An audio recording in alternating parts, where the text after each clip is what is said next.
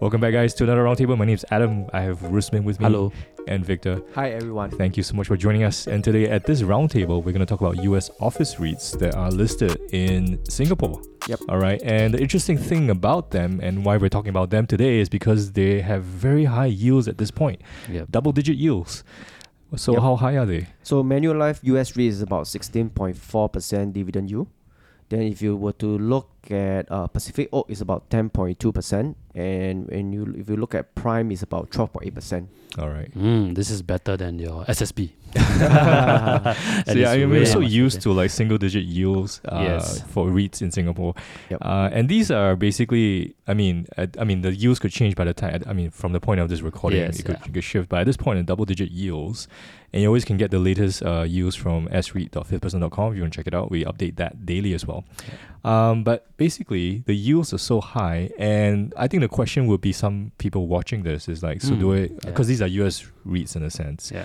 Listed in Singapore, but do I face the 30% withholding tax? Yeah, I think that is not something that you'll be paying because of the way that they structure it. I mean, it can be quite technical on how they structure it, but in a nutshell, basically this the loans that they package it as a loan, okay, and this money is actually given out to the US entity, and then of course this US entity will then pay the interest back to the REITs itself, okay, Alright. and in the form of interest, okay, you don't really pay withholding tax for that, if you're a non-US citizen, okay. Alright. That's why all the brokers always ask you to fill this form called W8 band form, Yeah. which you do it, without questioning what is it. Basically, the purpose of it is exempt you from the tax. Yeah, or to basically be clear about what your tax status is with regard to Yep. US Yes. assets and Yeah. all that. So just to be clear, these US REITs that are listed in Singapore, you don't pay the 30% withholding tax So because of the unique structure that they have. Yeah. All right, so maybe just a quick introduction of the three office REITs that we're looking at and what kind of assets they have. Yeah, okay. First, let me start off with Manulife US REITs, okay, because they're the first that are listed in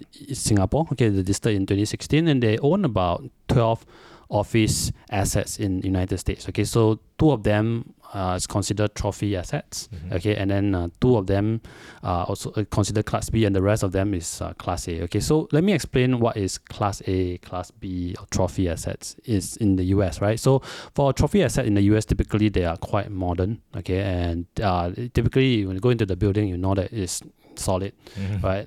You may need the access cards to enter the building, right? Okay. And sometimes you go to the building facade, it looks very beautiful, right? Sometimes it could be a full glass panel, right? And you look at the quality, it's trophy, right? It's Class A, and typically they are located in the prime location, okay? And their tenants are typically big MNCs. Right? And these guys can afford higher rent, okay, and typically they command higher price because of the quality of the office that you're getting. And for Class A, it's very similar to trophy, except that they are slightly older, right? So if the tenants are also mostly MNC, they're also in the central location, okay, but could be slightly older as compared to trophy, because trophy generally considered less than 10 years old. Then they feature all the latest amenities, green building and stuff like that. Okay. And of course, Class B will be lower in terms of quality as compared to Class A, and in terms of location, it could be further out. Right, so I mean the best way to tell whether it's Class A, Class B, or trophy is just go to the toilet. Sometimes that's how I tell when I go to some of the office building in Singapore as well. Sometimes you go to certain office building, you go to the toilet, it's like Class B. Okay, it's not very. It's clean. a good way to have a look at the quality. And Class A, typically you look at it, got a tissue. I don't mind sitting here. Yeah, you mind sitting here for 30 minutes, an hour. Yeah, same thing for a trophy itself. The trophy will be like, oh my, this is better than my home. Yes, it could be. Yeah. So and Class B generally the tenants are SMEs lah. Okay. So what we have with Manulife is mostly trophy and Class A. Okay. They have two of them are Class B. Okay, but generally a tip-top type of property. Okay, and of course if you go to Keppel Pacific Oak, I think they also, which is listed in 2017, the second oldest office REITs in Singapore. They are based in the US. Okay, so they have about 3 Class B, 1 mix, and 9 Class A. Okay, so I would say they are still majority Class A. Okay, and most of their offices are located in the key growth markets like in the tech hubs of Seattle, Austin, and Denver. Right, so so these are that's for the Keppel Pacific Oak. Okay, and of course the third one is Prime US REITs. So also they are mostly 100% Class A office types. Okay, and they are more diversified in terms of geography in the US. Okay, they have some in 3 in California, 2 in Colorado, and a few of them in the East Coast, right? And for Keppel Pacific Oak, they are all over, right, in the United States. And for the Manulife, they are mostly in the West Coast and the East Coast, right, in the US. Okay, so generally they are quite diversified. And one good thing about these REITs is that all of them are freehold. Okay. Yes. Right, you don't get that in Singapore, right? Singapore office mostly 99 years leases, right? And if you look at their lease duration, also there's lease that they sign with the tenants are mostly also quite long. Okay, and in Singapore you typically sign a lease structure of 3 to 5 years, sometimes 2 years, right? Unless it's a core tenant, you could sign a 5 years type leases. But in the US, you could sign as long as 15 years. And the beautiful part of all these leases is that they come with the rent built-in escalation, typically 2%, 2.5%.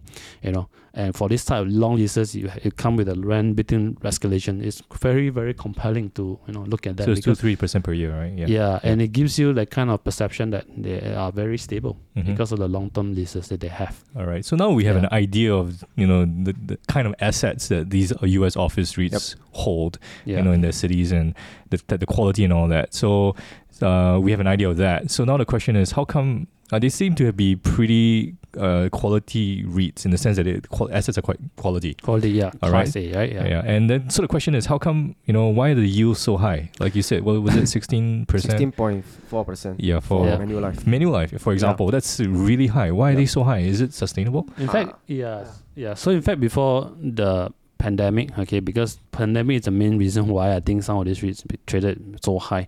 The office in the US, I think when they first listed, they are already giving you a potential yield of 7, 8, 9%, right? So it's quite high, okay?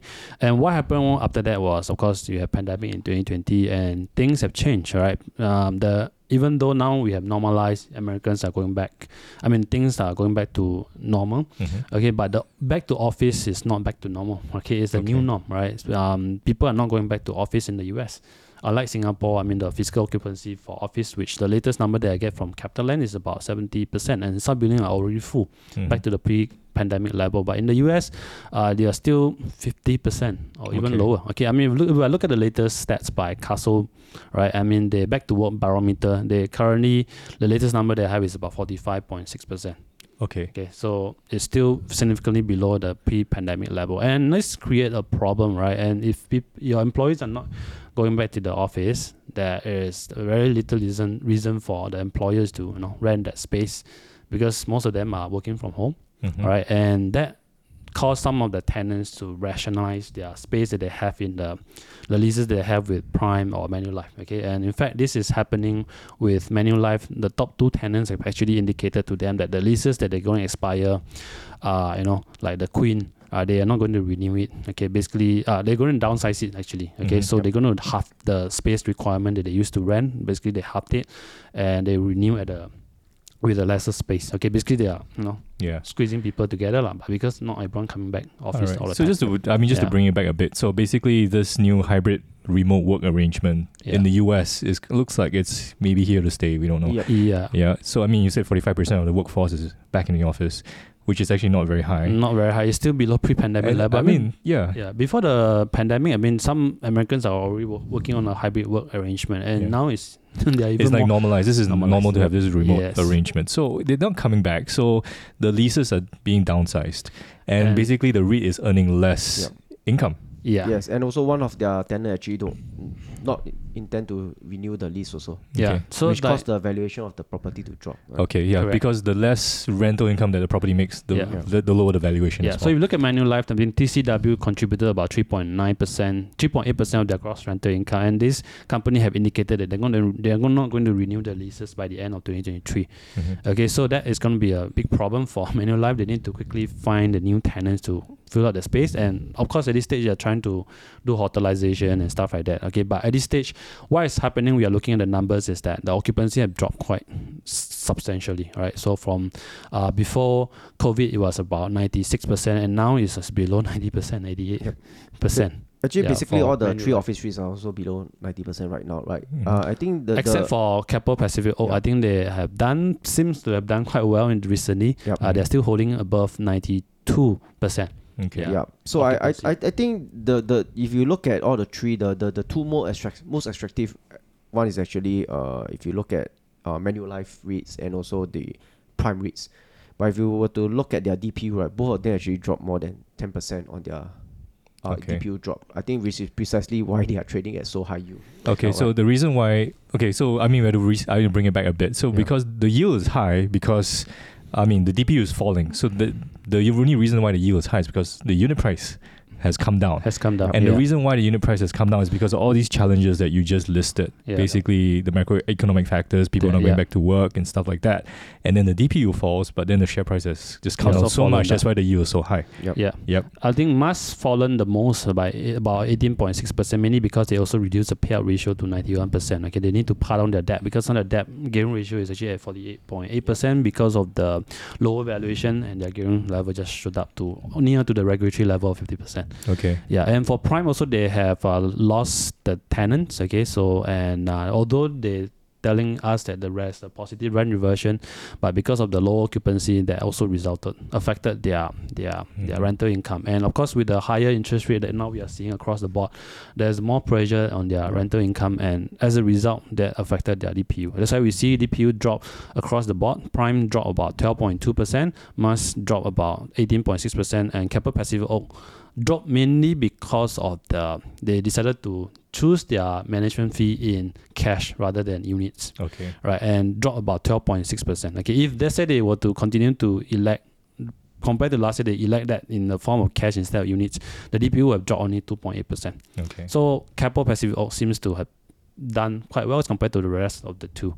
Yeah, where we see double digit drop in terms of DPU. Yeah. Yep. I think when it comes to yields, we have to be careful because a lot of some Yeah. people could just see, wow, double digit yields. But they are double digit for a reason, right? Yeah, there's double. Yeah, Yeah. that's a good Yeah. point. When if something is like yielding Yeah. so much, there has Yeah. to be like a There's a is it- reason why they are there, and it's our job to to look at them and see whether it's permanent or is it temporary. Right? Correct. So I think that's the Yeah. question right now because it's the yields are so high because prices have come down. Yeah. It looks attractive at first glance, but when you look under the cover, and you see all these things. Multiple moving parts. Yeah, so many things to consider. So I think a more long-term investor will go, okay, so it looks like there's an opportunity maybe for me to look at it because the yields are high, Yeah. but the fundamentals don't look good. Yeah. But is it temporary, like you said, or like eventually these things will iron out, normalize over the next few years? Office comes back, stuff like that. For now, of course, if you look at the last 3 years, been very tough. Okay, because of the pandemic, the leasing activities is still below the pre-pandemic level. So you look at the latest data, they are still way below pandemic level. So the demand is still not there because of the new norm, right, of working behavior. So I think and plus recently, I mean, there's a lot of macroeconomic challenges. The companies have feeling a lot of pressure on the cost, so they are rationalizing on their rental income. Some tech companies are letting go of their space, and because of that actually leaves the whole office market in the US become in a very tough environment. Okay, the vacancy rate has gone up. Okay, if I look at the stats here, United States as of end of 2022, the whole office space in the US, CBD or suburban, I think they are looking at the total vacancy rate of about 19.6%. So that is really high. Okay, so I mean, if you're an office landlord, you know that this is a tenant's market, right? And although the rent per square foot is not falling, but if you look at because in the US it works slightly different. They do have tenants improvement incentives, and sometimes they give out free rent as high as could be a year if they sign a 10 years lease. Okay. So if you calculate the tenant incentives for them to do some renovation and stuff like that, by the time the net effective rent is still actually way below the pre-pandemic level. So basically, what you're trying to say is that the supply is more than demand right now, right? Yeah, so that is the problem with office. Every time, because there's very little differentiation when it comes to office, right? I mean, if you have class A, technically you can go to the other class A offices, if they can offer you a lower rent.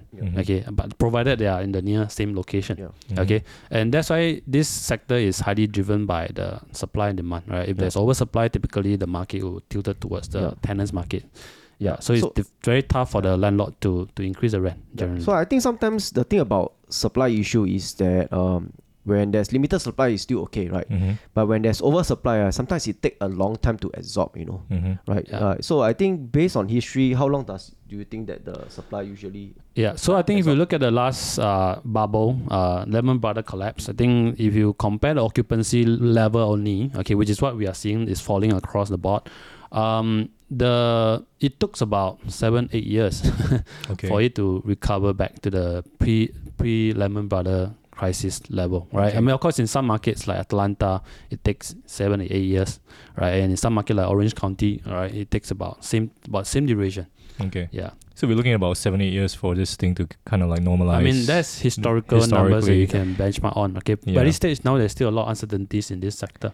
All right. Yeah, that's why the markets are pricing it lower. Yeah, and there's so much space in the US. It's Yes. huge. And it's not like Hong Kong or Singapore where your offices are just like, this is what you have, too bad. Yeah, and the offices in Singapore and Hong Kong, the vacancy rate, you're looking at low single digit. Okay. Right, 5%, 4%. Yeah. So these are the market that, of course, is tilted towards more on the landlord market where they can increase the rent. Yeah. Tenants will come to you because there's limited space, right? Yeah, unless in the US you have this very key market like Manhattan, for example. It's kind of like different. So that means the supply is limited. So the inflation and the interest rate does also help the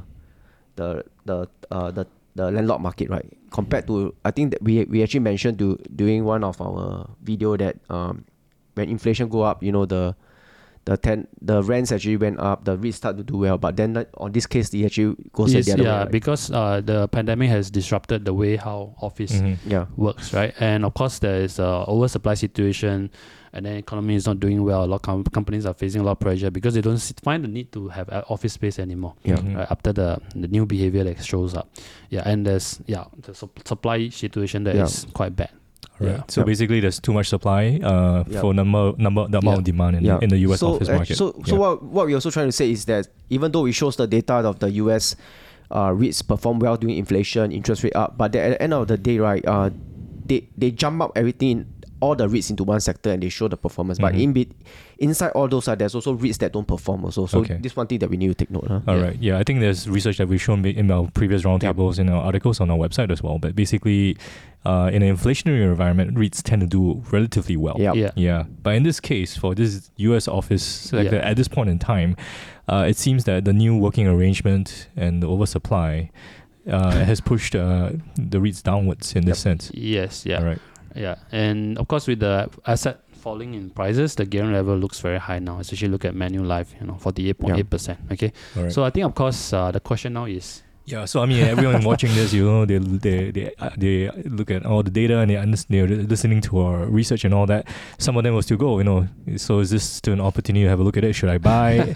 Because the yields are so high, and then eventually it could just correct itself, or is a hard avoid for you? I mean, of course, this down cycle, we don't know how long it's going to last, right? Because now you're on the fourth year, right? We count 2020 as the first year, and now 2023 will be the fourth year that we are entering this down cycle for office REITs in the United States.